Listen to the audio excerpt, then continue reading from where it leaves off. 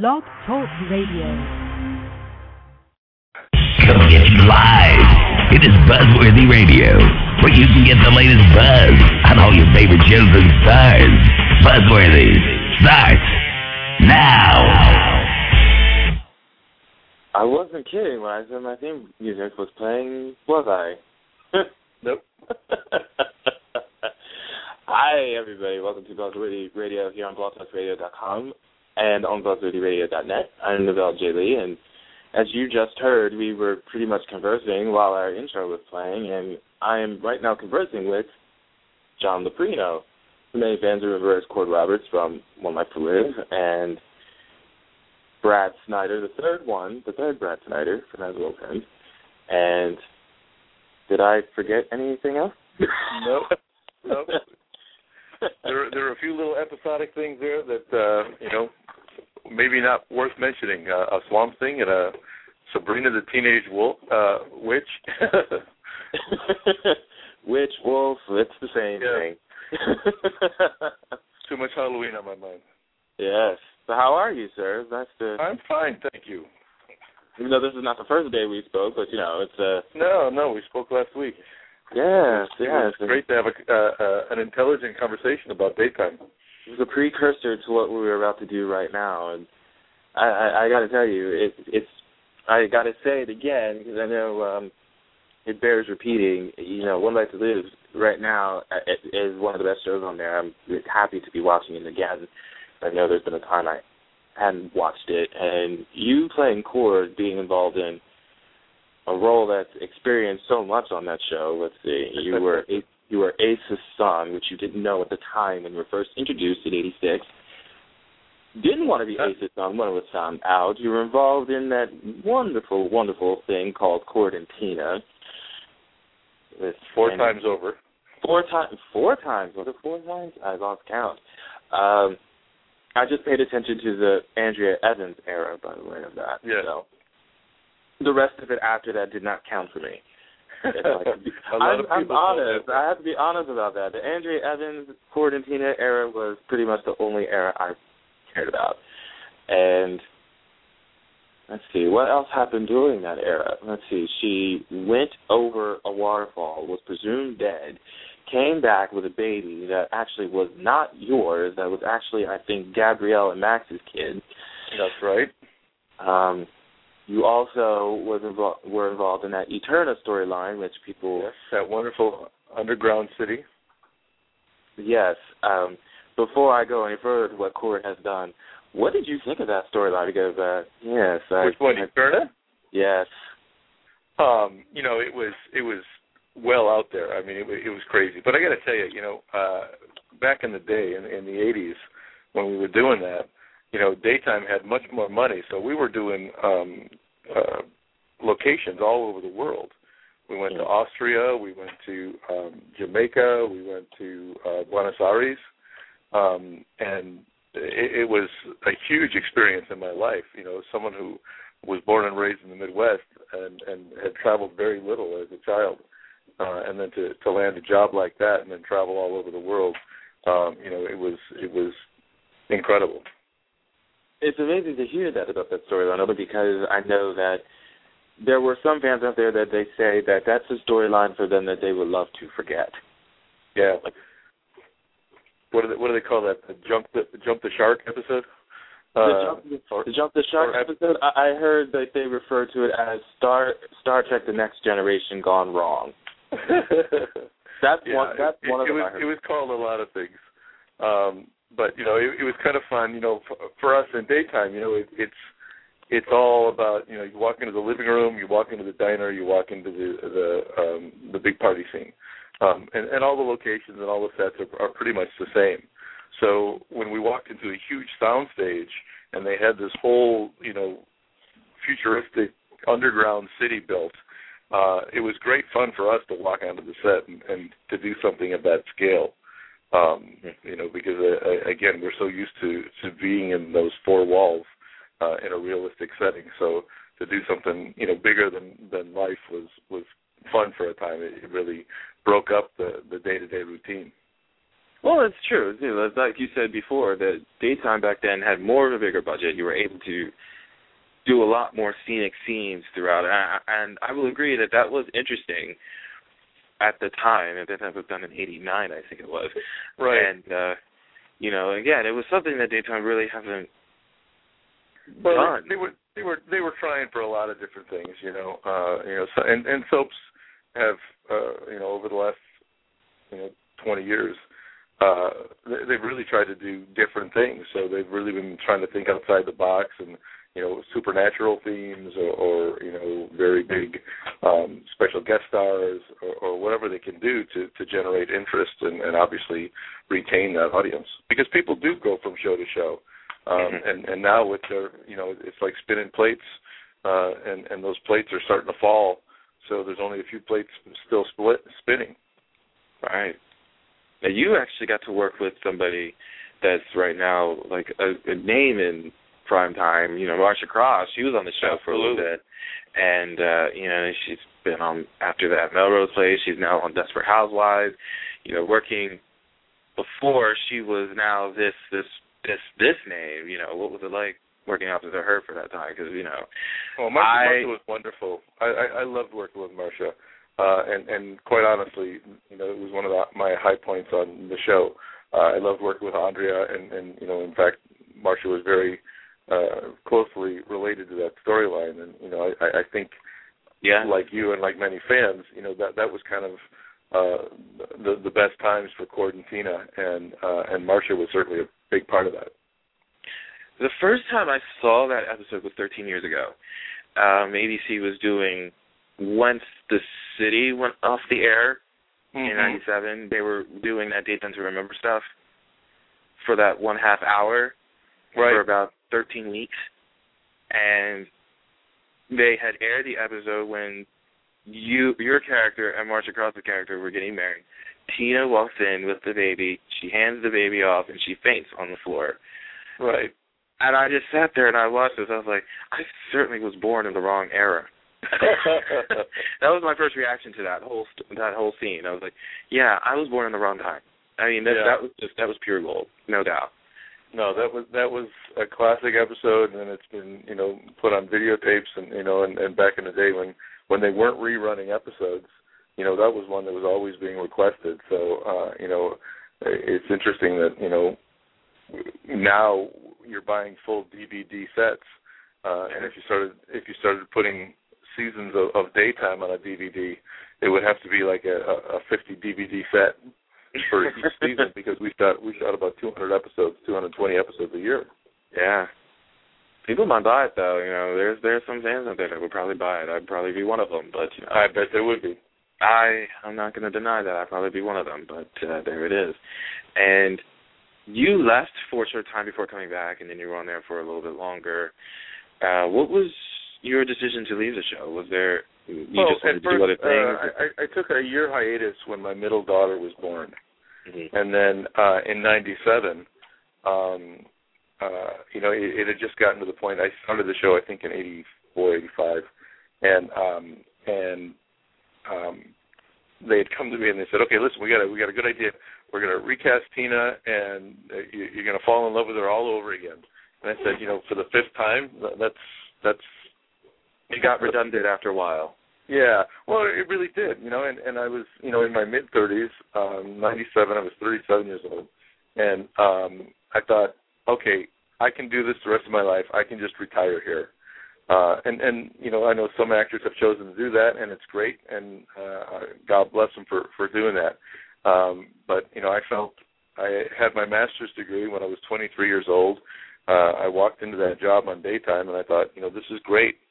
I'm having a great time doing it.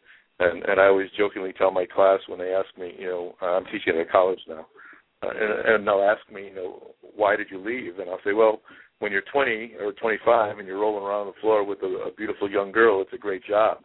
When you're 35, it's like, okay, it's still a great job, but, you know, I'm getting a little old for this.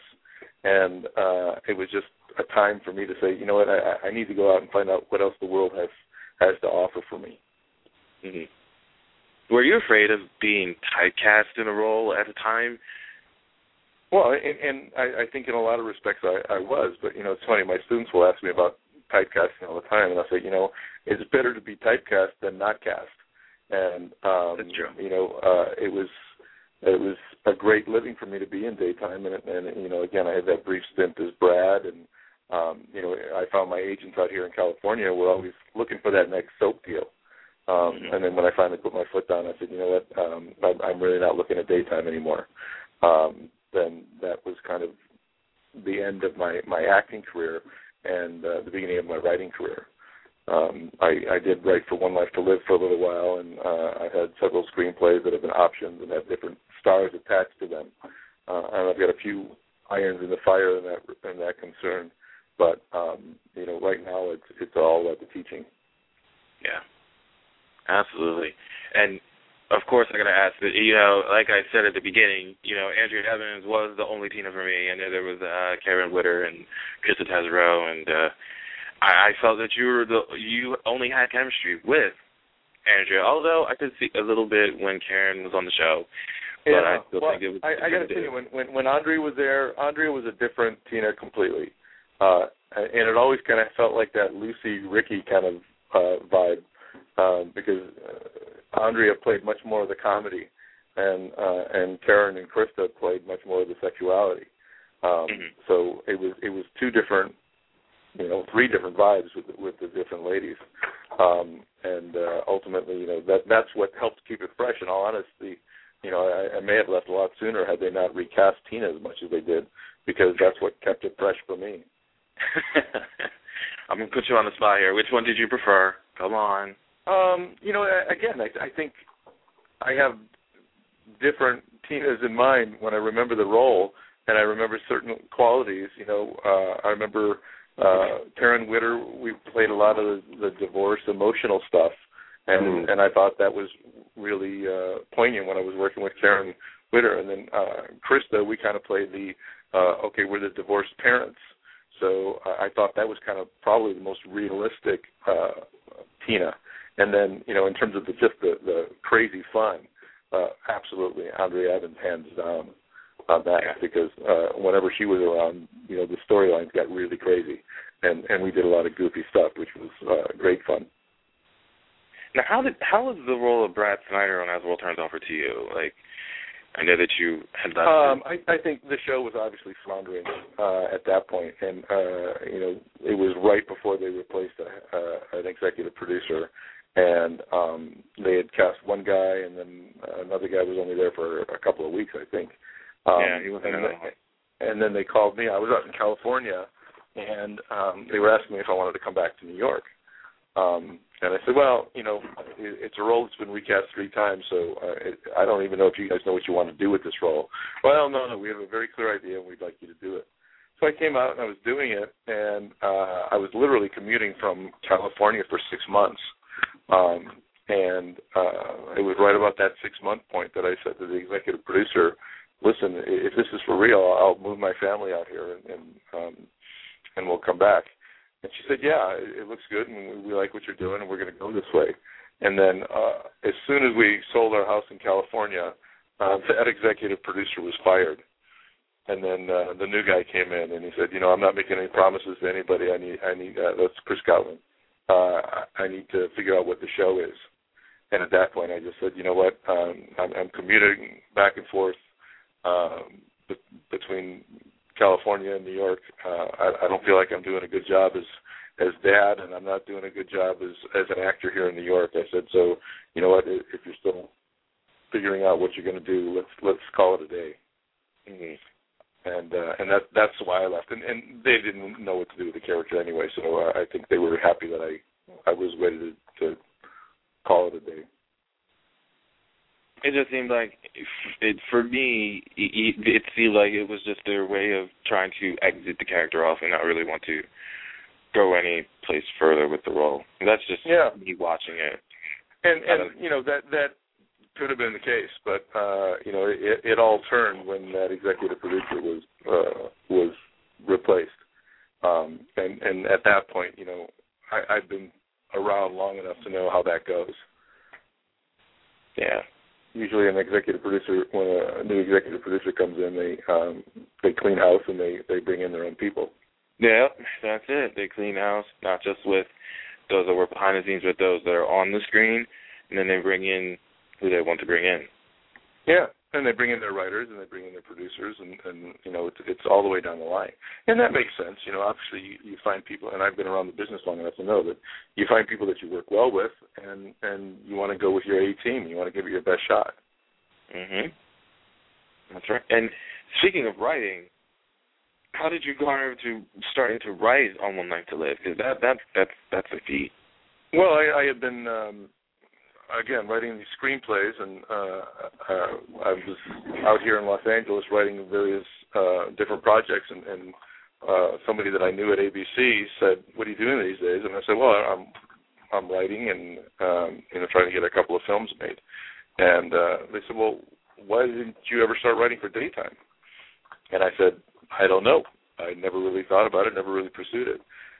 So they hooked me up with the ABC Writer Development Program, and I did that for about a year. And then right after that, they placed me on One Life to Live, which was great fun. And it was certainly fun to be writing for Bob Woods and Eric Slazak and all my old buddies.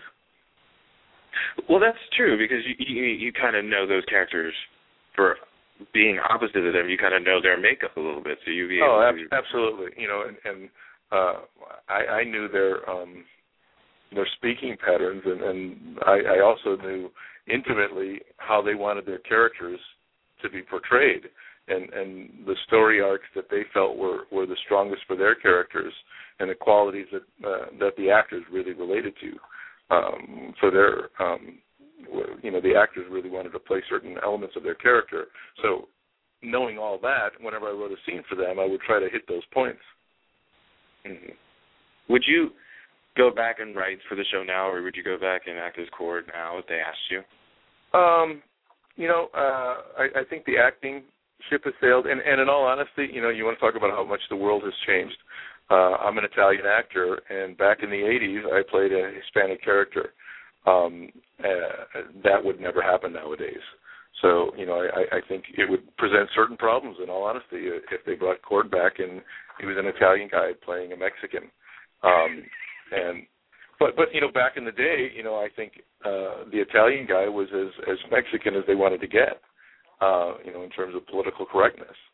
And certainly all that has changed now in a big way. Well, there's a lot of people online on Twitter and that on Facebook and message boards. I even mentioned this to you last week when we talked about seeing a lot of the veterans now on One Life to Live. They're right now on the front burner. They're now getting story. They're now having this, and lots of people mention that most over 40 don't get that kind of storyline on a show. Do you feel that way? Oh yeah. Well, because, one, in all honesty, they're expensive. Two, if you're trying to build an audience of 20-year-olds, or even teenagers, why are they don't want to watch somebody who's 40. And I can understand that. I talk to my students. I talk to my kids. And whenever the subject of daytime comes up, they talk about how it's not relevant. It's not edgy. It's not talking about anything that they relate to. Certainly when they start talking about the older characters. Well, that brings up a point too, because I know that people of my age bracket, they love to see veterans on the show. I kind of feel that most soaps executives or whoever's in charge of those shows, they don't really listen to what the fans want to see on their show. They just want to show who they want to show. Well, and I think ultimately that's probably why some of the shows have disappeared, because they keep saying they know better. And it was always interesting to me, and I got to tell you, one of the reasons I really liked writing for daytime, I did promotional appearances all over the country. So, when I started writing for the show, not only did I have 15 years of experience as an actor, but I had 15 years of experience of going out and shaking hands with fans and talking to them and hearing about what they liked and what they didn't like. So, I always felt that, that kind of gave me an edge as a writer, having that knowledge, I knew what stories people were relating to. I could tell that, they didn't buy Eternit the way we were buying it in New York because, we were happy to do something different and do something with big production values. But on the other hand, the audience didn't want to see that. They liked much more the emotional storytelling, which was the heart of the genre. So, I always heard what the fans were saying, and I would bring some of that back to New York, and they'd be like, oh, no, that's not it. And in all honesty, one of my frustrations when I was writing on the show, it was all about the nasty stuff that people were doing to each other, and the ways that they could get over on one another, and the ways that they could trick somebody or manipulate somebody. Again, I firmly believe that one of the biggest reason that Cord succeeded was because he was kind of this naive, wide-eyed hero. And he was always just trying to do the right thing and try to be nice to people and be good to people. And that's, that was the fun that Tina was always trying to manipulate him and figure a way to get over on people. And he was always trying to, set her straight and get her to walk the straight and narrow. And that's kind of what the heart of that story was. But, I think in some respects, daytime has become a little almost cliche. It's almost become a parody of itself. And I think that's a shame because I think, that's not the daytime that I came to know and love. Do you think that's why it's now considered a dying breed? Do you consider yourself a dying breed? Again, this is part of our conversation that we had Saturday. So. Yeah, when my students say it's not relevant, you can't succeed in any marketplace without a new audience, without new consumers.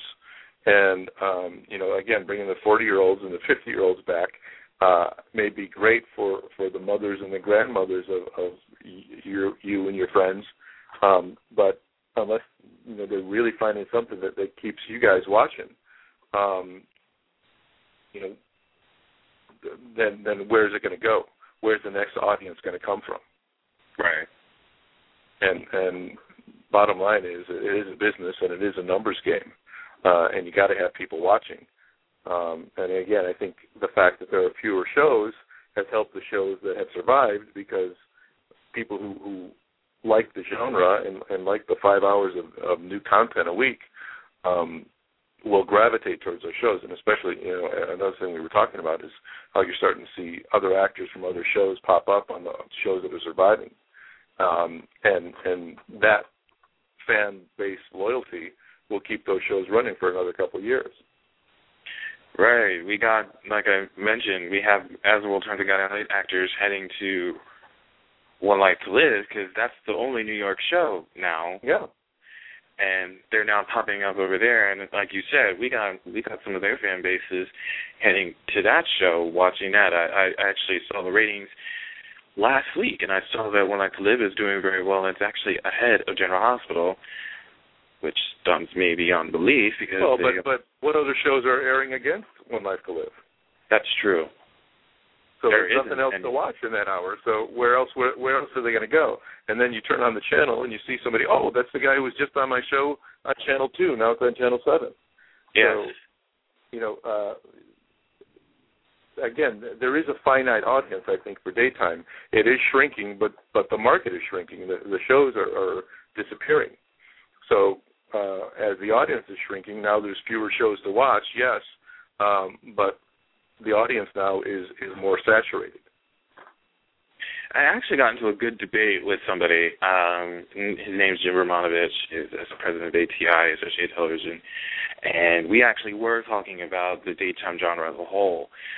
We only have 6 shows that are on the air now, and Days of Our Lives just celebrated 45 years today. They got picked up for 2 years, and he said to me that he thinks soaps will never go away. We may lose the ones that we have on the air now, but soaps will always be a part of television. Do you think that's true? Well, I do. And at its core, if you look at something like 24, as far as I'm concerned, that's a soap. It's just a soap told with an action genre. It's that long-form narrative of understanding these characters over a long period of time, and all soap opera is it's long-form narrative, character development, and relationships. And I think you can make a case that a lot of the primetime shows, the primetime dramas that develop these audiences, and again, I think with the advent of these DVD box sets, you can sit down and watch 8 seasons of The Office. My wife and I are watching that now, and she's very much into the young couple, Jim and Pam, on the show, and she's watching it like she would watch a soap. Are they going to get together? Are they going to have the baby? Ooh, somebody's new coming in this season, the new love interest for Pam. So it's very much like a soap opera. So, the audience knows those narratives, and the industry is providing those stories. It's just not in that same 5-day-a-week format. 5 days a week, 37 minutes, Well, right, because we know where to find it now. We can go to the internet. We can watch these shows on the internet. We can buy the DVD set. And there's some shows that I don't even watch because I say, you know what, I'm going to miss an episode in the middle of the year, and then I'll come back and get the DVD set, and I can just watch them straight through. Watch them like a soap opera. And then, of course, you have web soaps that are, making a huge splash right now. Mm-hmm. We have, Venice. We have The Bay that's going on right now. Steamboat, the series is starting up again. We have, all these web soaps that are coming into the fold.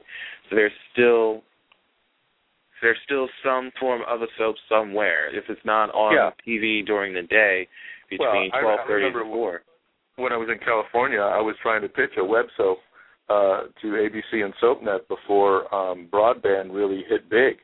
Really? I didn't know that. Before anybody was putting, it was called Student Affairs, and Krista Tesreau was part of it, and Brian Fitzpatrick, and some of my friends from daytime threw in on it. And I remember having my PDA at the time. It was a little HP PDA, and I brought in video, and I showed it to the people at SoapNet, and they said, "Oh, no one's ever going to watch anything on a screen that small." And I said, "Well, I really think you're missing the boat." And that project never came to fruition. But then, look at how many people are watching video on cell phones now. Oh man, I don't have that option on my phone. I don't have that option. That was characteristic, though, of the disconnect, because people in daytime knew that 5-day-a-week format better than anybody. And if you talk to anybody else in prime time or in film, and you talk about generating, as a writer, generating 80 pages a day or 80 pages a week, 5 writers writing those shows, they would look at you like you were crazy, like nobody could maintain that. And the people in daytime know how to do that. And it was a very specific, very specialized way of doing television. And unless you were in it, it was like jumping on a moving train. Would you do that web series now with all the web series that are coming out now? Would you? Well, again, now I don't think that it would. It would be necessary. Personally, I think if a couple of veteran soap people from these other shows got together and did a show, bottom line is, and this is what I tell my students all the time, a good story, well told, will find an audience. And if you've got a couple of recognizable faces, even better. And if you got a fan base that you can bring along with you, but it's all about the quality of what's being told. I mean, the cream will rise to the top, and I got to tell you that the best thing about the internet is the good stuff will find an audience, or the stupid stuff will find an audience, or the crazy stuff, or the funny stuff. It will find an audience. And the beauty is there's so many millions of eyes out there. You can get a web video that goes viral, and you've got more eyes on it than anybody watching network television. And that's why all the networks are going to the web or going to Twitter. You know, what is that show that William Shatner's doing? My dad does. Yeah. That's right. So, you know, that's right off a Twitter account. Right. So they saw how many people were following that, and it was all about that built-in audience. That's crazy. I mean, but it's the truth. But everybody though. in the networks now, every network is watching these viral videos. But Justin Bieber, you know, he's somebody that they found on the internet, and you're going to find more and more of these web series being picked up or repurposed on television. And now the quality of video is so high on streaming video that, you know, there is no difference. It's going to have an audience somewhere, and like I said, there's. The beauty is, look what you're doing with this radio show, with this internet show. You know, you've essentially started your own network, and anybody in America can do that. You've got a video camera. You've got a video camera that's 10 times more sophisticated than the cameras we used to shoot on the 80s. You can edit it digitally on your computer. Yeah. And then automatically upload it to YouTube. You've got a web series. You're in television production. And I tell my students this all the time. Anybody can do it. That's where the stars are going to be made.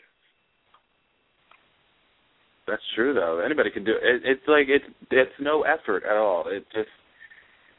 It's just right there at your fingertips. You just don't know it, and just upload it. And some people do, you know. And I think these are the careers. Now that being said, there's going to be a ton of stuff out there that is going to be no good and nobody's going to watch. But on the other hand, you know, I do think the good shows, the good, what I tell my students is, you got to be consistent, you got to be consistently good, and you got to keep delivering product. And as long as you don't, you know, just put 2 shows up there and then think, oh, I didn't find an audience and give up. You know, you got to keep at it. What did you say? How long have you been doing your show? 3 years? 3 years. And you built an audience by continuing to do it. And never giving up. That's right. And there are people who did it after 6 months and said, you know what, it's not as big as I wanted it to be, and they've given up. So, you know, it's all about consistency. It's all about being there at the same place so people can find you. With video on demand, they can watch you or listen to you at 3 o'clock in the morning. They can listen to you at 1 o'clock in the afternoon. And, again, with people working these crazy hours these days, who knows when they're watching TV. It also helps, too, if you love, besides all of that, if you love also what you do, you know, fans and listeners will be able to hear that. And well, that's passion. You know, if you've got the passion, you put the passion into the story that you're telling, and that passion is contagious. I love it. You know, I mean, again, as I said before, I never thought I was going to be here for 3 years. I never thought I was going to be here past 2 months, you know, but I stayed with it, and here I am, but that's 3 years later.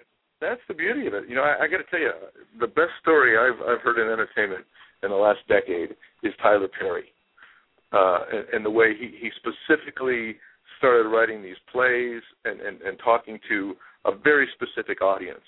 And then when Hollywood came knocking and said, listen, we want to do one of your plays as a movie, and we want you to not be a part of it, we'll just buy the material and do it. He said, no, I'm going to do it my way, or I'm not going to do it at all. And he told Hollywood that he was going to do it himself.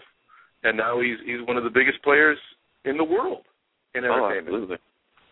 So, you know, and that's purely on him knowing his audience, having a passion, telling a story, a good story, well told, and he developed, you know, a huge career, a huge business. How many people is he employing? You want to talk about putting Americans back to work? Tyler Perry is that success story. And he's still doing it. You know, he's got all those movies. He's got how many shows now? 3 television shows, I think. And, you know, he's just amazing. And, you know, But he had his passion, and he knew his audience. He wrote for his audience, and he spoke to his audience. And they listened. Did you watch? I actually watched this. I forgot about this show. But since you were talking about Tyler Perry, did you watch that Oprah show that he was on? No, I've seen clips. I've seen clips on the internet, but I wasn't watching the show. No, that's what I had to do. I had to go online actually and watch it because you know everybody was talking about it. Everybody was like, his backstory, and I was like, yeah, I completely felt for him. You know, that's just a testament to him as a person. You know, look at that personal tragedy, the personal life that the things that he had to overcome to get to where he is, and again, you know, the passion that came from the pain. And he spoke to an audience from that place, that very personal place. And how can an audience not be riveted to that? I think that just shows, like, the audience, too, when they look at that and they have something that they want to do, but they're looking at it and there could be that one person that's looking at the situation and going, this was my life. Mm-hmm. And look exactly what he was able to do. Well, you can take those things, you can take the tragedy in your life, and you can use it as a reason for not getting out of bed in the morning. Or you can use it as a reason to say, you know what, because of this, I need to do better. And he certainly did. He certainly used that as an inspiration in his life to prove that he wasn't somebody who could be marginalized. He's one of the few success stories I admire. I mean, I never knew that about him until I watched that show, and I looked at it, and I thought that was absolutely phenomenal. But I got to tell you, some of his original plays, if you've ever looked at his material, his original plays, they were funny, they were crazy, they were silly, but they also dealt with some real issues, and that's the passion. That's the good story well told. You know, he was could be as crazy as he wanted to be, but there were times when he just broke your heart telling those real life stories of people, those real life tragedies that obviously, you know, in America today, everyone's got a story. Everyone's got a tragedy in their past because we're people and we're all flawed and we all had to deal with adversity. And he tapped into that. And he knew it because he came from it. He really did. And I know that there were like a few close personal friends of mine that, you know, we all like his stuff. We all love his stuff. And I know there's been... Well, how can you not? It's got everything. How can you... It's got humor. It's got sophistication. It's got drama, emotional integrity. But they said that there was one person that said that he was very stereotypical with what he was doing. And I never really saw that. But then, you know, I never saw how he was stereotyping. I really didn't. But then we watched the Oprah show when he came on there and said what he said about his past and what happened to him as a young boy. Mm-hmm. We saw that and we went, now we really get it. We now understand the meaning behind it. And, you know, it just takes that whole thing into a whole other level because we're now able to understand and comprehend where were these stories coming from. Yes. And you know, one person's tragedy is another person's, you know, narrative, another person's, you know, uplifting story that helps make a difference in their life. Because, you know, you hear a story like that and it touches you because whether you've had an experience similar to that or not, it's a story of survival under, you know, enormous pressure. Yeah. It's amazing to me what people can do with anything that they have within their minds of coming from not just tragedies, but like a great life experience to them, and they're able to turn it into a bigger life experience, you know, for everybody. And, you know, it's amazing because you can follow in those footsteps and you're able to see exactly what's coming from them, you know, what they're able to showcase to everybody. And you know, getting back to our daytime conversation, I remember one time when Cord was a young father on the show, and you know, it's no secret that they would write stories that would kind of mirror the actors' lives. I was a young father. When I started on One Life to Live, I had a 3-month-old daughter. So I wasn't surprised when they made Cord a young father as well. And, you know, I remember saying to one of the producers at one point, you know, I'm a young father, and Tina's a young mother, and everyone keeps talking about how great Tina is as a mother, but you never see her with the kid. You never see her interacting with the kid. You never see her being attentive to the kid. She's always off running her own things and looking for money and looking for adventures, but she's not spending any time with the kids, and yet you've got everybody talking about what a great mother she is. And I said, you're sending a message that a great mother doesn't spend any time with her kids. Mm-hmm. And the response to me was, listen, this is entertainment. It's not education. We're in the entertainment business. And I said, but you're doing both. You may be entertaining people, but you're also educating them, because some people, the television is the only education and teacher they're going to get. So I said, I really think you're doing a disservice to our audience. And they kind of told me, yeah, that's great. Go put your costume on and act. But it was that kind of stuff that made me want to leave daytime. That like brought up a good point to the question that I had in my head, is like, how much influence do you have in story? And you pretty much said there really is none. You can say certain things. You can suggest certain things. But again, depending on if your story's front burner or not, and how much the audience likes you and what your Q score is, they certainly listen to some actors more than other actors. Mm-hmm. Yes, I know that full well. Yep. I'll tell you, it's amazing to me about that, too. I mean, there's like some people that get away with it without any hesitation, and then there's others that get reprimanded for it, and to a point where they're not even shown for a while on the show because of it. It's amazing. Yeah. Well, and again, it's like everything else. If the audience is watching that person and the audience wants to see that person, then they call whatever the shots they want. They call storyline, they call financial enumeration, they call everything. And like you said as well, no matter how much soaps are not that realistic in a majority of the time, that, there's plenty of storylines on there that you just go like, oh, yeah, that would never happen. Yeah. Really?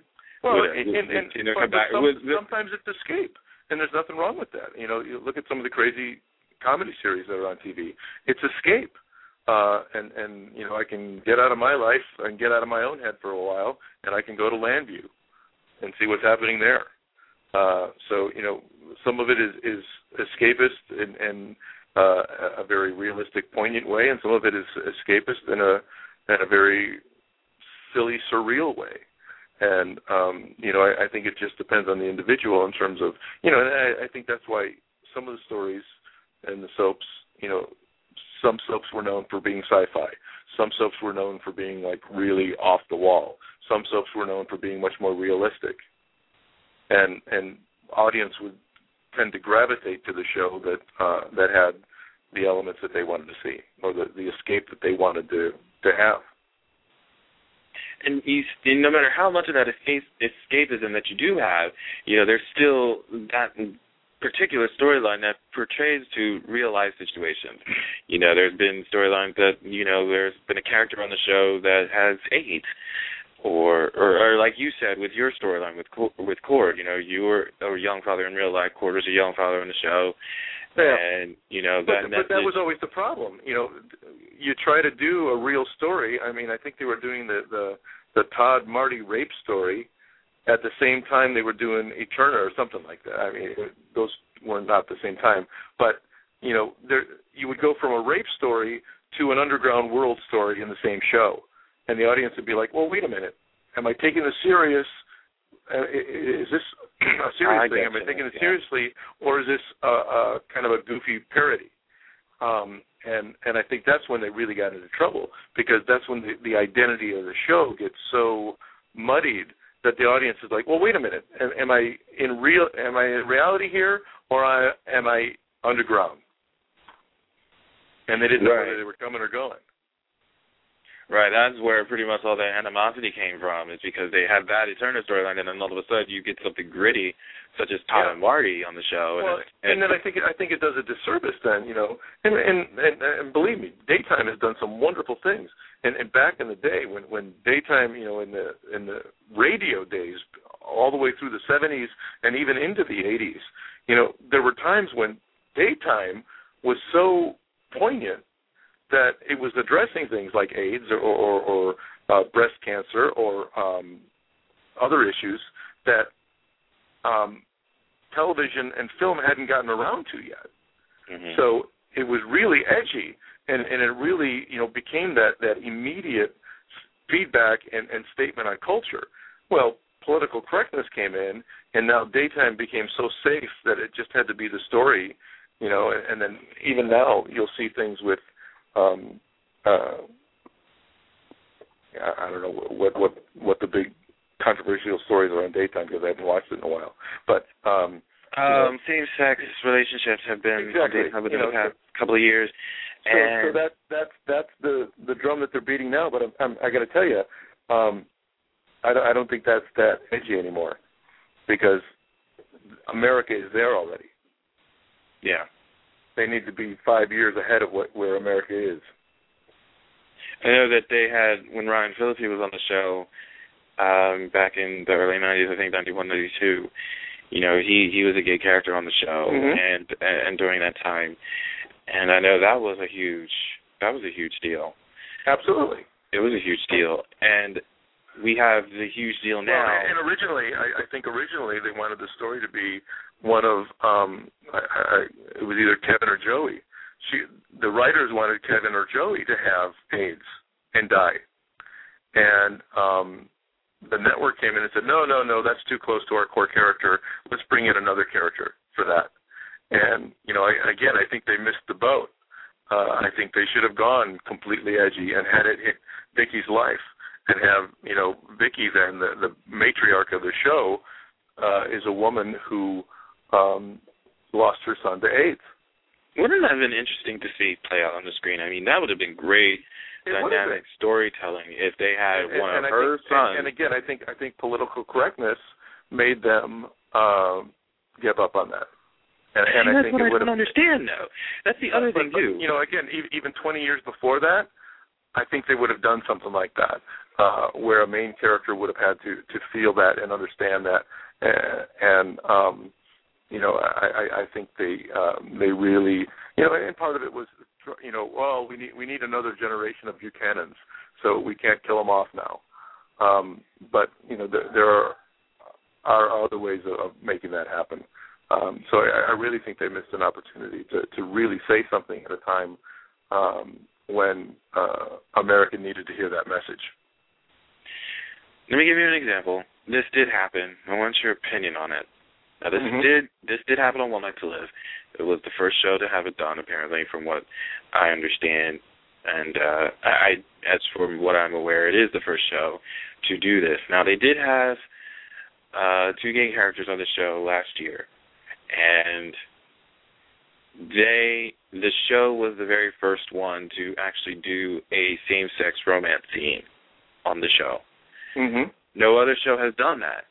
And, I mean, as Will Turner said, a same-sex kiss scene, but they didn't go full throttle with them actually making love with each other. And, that was groundbreaking for that to happen since One Life was the first to do this. And in your opinion, do you think that they should be doing that on more soaps more? Because that is pertaining to real-life events. There are people that do that. Again, my network mentality kicks in, and I say, well, what were the numbers? If it got big ratings, it'll happen again. If it didn't get big ratings or it cost them ratings, it won't happen again. So, well, the characters are gone now. Let's fast forward. The characters are gone now. They got rid of it because they said they got complaints because of it. Well, so right there, that will tell you. But I got to tell you another thing. By bringing back the 40-year-olds and the 50-year-olds, they're going for that older audience who's not going to accept that kind of thing on the air. You know what I'm saying? So basically, it's a no-win situation. If they had a younger demographic, if 20 and 30-year-olds were watching, or even 20-year-olds and teenagers, do you think anyone from that generation would have? I'm sorry, I don't know how old you are, but my daughter's 25. I don't think she would. Yeah. My daughter would see something like that and say, "Oh, okay, it's just two people." who were romantically involved, and whether or not she was connected to their relationship would have gauged whether or not that romantic scene would have been effective for her. Right. I mean, that's pretty much how I was like the same way. I was like, oh, wow, okay, this happened, but there it is. And, I'm 25 myself, and I pretty much felt the same way as she did. And, as we all know, they pretty much cater to the 18 to 49 demographics on networks a lot. And but I got to tell you, the demographic for daytime is much higher. Is it? That's all I heard was 18 to 49. That's it. Well, those are the only numbers they care about. Right. Because 18 to 49 spending the money. But it's a lot higher than that. Yeah. How high are we talking? Well, I mean, my mother-in-law, who just turned 80, she still tapes, literally on videotape, the soaps every day. Hey, I don't knock it. I mean, I have the DVR, but I don't knock the videotapes either. There he is. If you can do it, do it. Yeah, absolutely. Well, again, that's her escape, and she enjoys that. She grew up with that genre, so when they bring back the 40 and 50-year-olds, I'm sure she loves that. Well, hey, One Life is the best for that right now. I mean, I honestly don't see any other show utilizing veteran talent more than One Life to Live. I mean, I'm pretty much watching all this soaps on the internet. That's pretty much the only show that does that. Right. And there has been a time where it wasn't that way. All soaps have been through that issue. They've all been through that era where they utilize their younger talent more so than the veteran actors do. But if it ain't broke, don't fix it. I know that's a cliche, but it's the truth. No, it's the truth. And again, in network television, it's all about the numbers. That just irks me, though. I mean, I know that's true. It is true that it's all about the numbers, but it just irks me because it's like, I'd like to think of it as more than just numbers. It's about the great storytelling. It's about all. But like you said, it's a business. In big business America, though, it's about making money and how much they can charge for ad revenue. And again, a scene like you were telling me with the two guys making love, if there was truly an audience for that, a big number audience, you'd be seeing it. And then the people who were into that kind of storytelling would watch that show if that show was identified as the show that embraces those values. Yeah. It's come a long way. And I give, I think Frank Valentini still produced it, I think. Yes. I give him a lot of credit for doing it. Push the edge, and whether it worked or not, he's still trying to push the edge. He did a great job with it, and whoever they were that was not accepting, that's fine. They're entitled to their opinion. But he did something that no other show did do, and I give him a huge amount of credit for that. One thing that I wish that they would do. I wish somebody would tackle the whole veteran issue and start telling a story about some of these guys coming home and really delving into that, because I think that's going to be a huge social impact on our society, and daytime is where we need to see it. What was the issue again? I kind of missed it. What was the issue? Veterans affairs. Dealing with guys coming back from Afghanistan and Iraq. They did that on a couple of shows, but they just did not do it the right way. It was just. Well, it's one of those things. It's one of those things that you've got to give the weight to. You've really got to give it. If you're going to do it, you got to tell the story, and you got to make the characters well fleshed out, and you got to see it from everybody's perspective. No, that's exactly what they didn't do.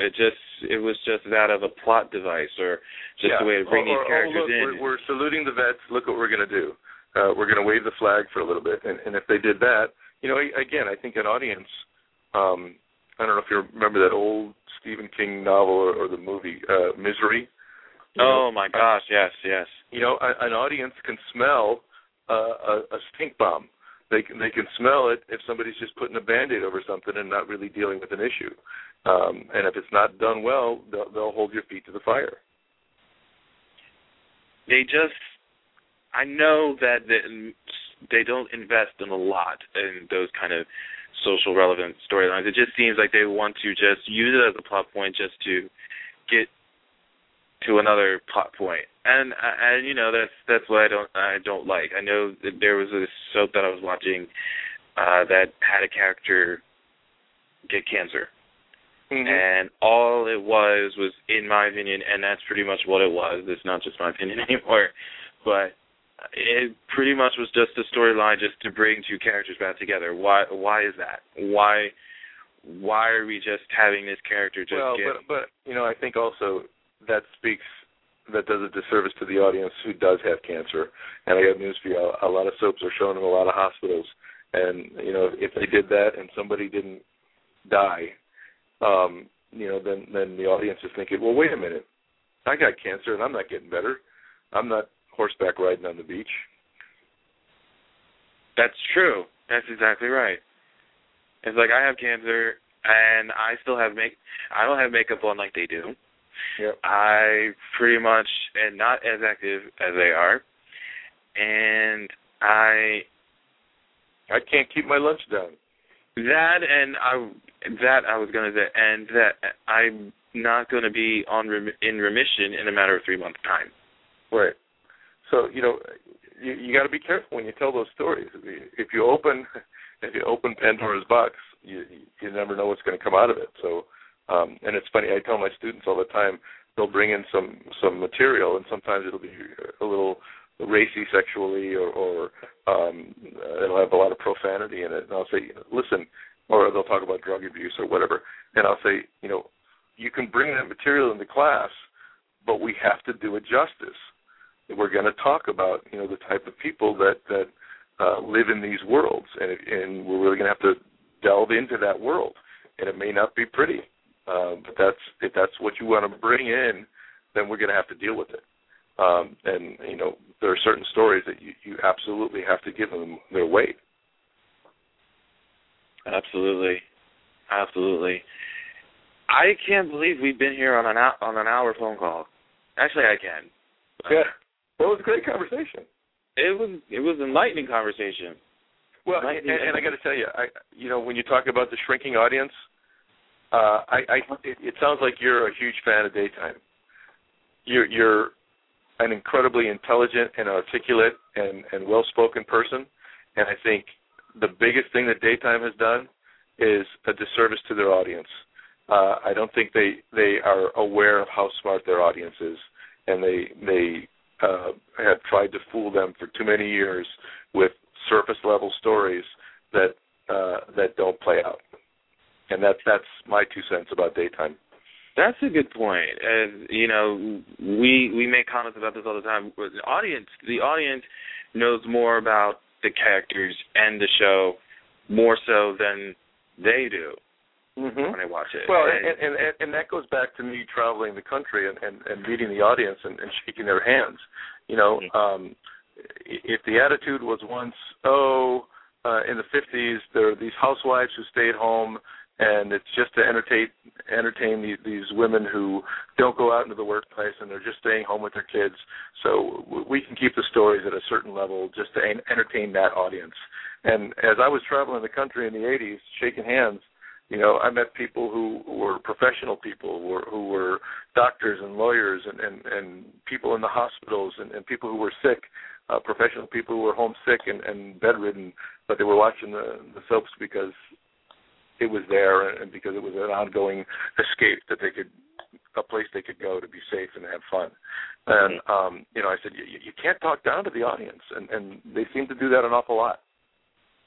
They really do, and it amazes me, too, when I'm around fans as well, when they're talking to their favorite actors or actresses at fan events and whatnot. I'm standing around and I'm listening to them, and they know more about what this character would do more so than what not just the actor, but the writer would do for them. They're like, I know they would would go about this way and doing it this way. Well, and going back to that comment about Cord being a young parent, you know, that's what I was seeing from the audience when I would go out and meet them. Why don't you ever spend time with your kids? Yeah. We keep hearing about what a great parent you are. But your kid was not in the scene anywhere. You weren't interacting with the child in the scene. Or how come we don't see you, reading your kid a story at night, or help them with their homework, or cooking them dinner? Right. The everyday stuff that parents do with their kids. And, the audience was sharp enough to understand, don't tell me you're a good parent if you never spend time with your kids. If you're having the maid make them every meal. Amazing, I tell you. So, I felt then that the audience was smarter, and certainly in 80, and certainly with that producer that I talked to, they didn't want to hear it.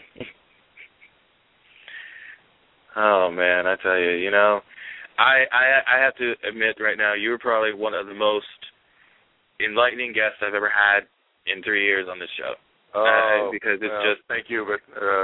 I have to be honest. I mean, I never really had, somebody that was just this enlightening enough to basically keep the conversation flowing as well as it has about daytime in general and everything else in between. I mean, this is pretty much probably one of my favorites. That's the college professor in me. I'm used to doing these long lectures, so. Hey, I don't mind it at all. If you want to come back and lecture again, I would love it. Anytime. It was a great conversation. Hey, and I got to tell you, some people ask me if I left daytime because I stopped liking it or stopped loving it. And I got to tell you, I've always loved daytime. It's been a huge part of my life, a huge part of my career as an actor and as a writer. And it's because I love it so much that I really ache for it sometimes when they can't get out of their own way. And so it's very nice to have a intelligent conversation about a medium that I have grown to love. Exactly it. We love it so much. We may ache for it, but that's only because we love it so much. Yep. That's all there is to it. Thank you so much, man. It was a pleasure. Thank you. Anytime. Absolutely, sir. Take care. Okay. Take care, you too. Bye-bye. Bye. John Loprieno, everybody.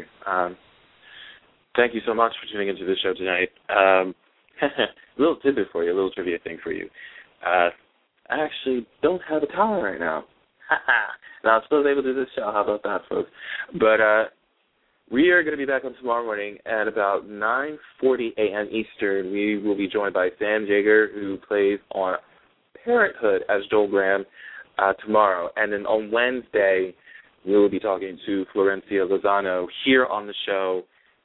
We will actually be taking questions from the audience. I will be asking her while I talk to her on Wednesday. We'll be airing the show on Thursday. So if you want your questions asked to Florencia, get them into me by Wednesday morning. That way I'll be able to ask them to her Wednesday afternoon. All right? So we'll be back tomorrow morning at 9:30 a.m. Eastern with our show with Sam Jaeger here on Buzzworthy Radio. Take care. I'll see you tomorrow.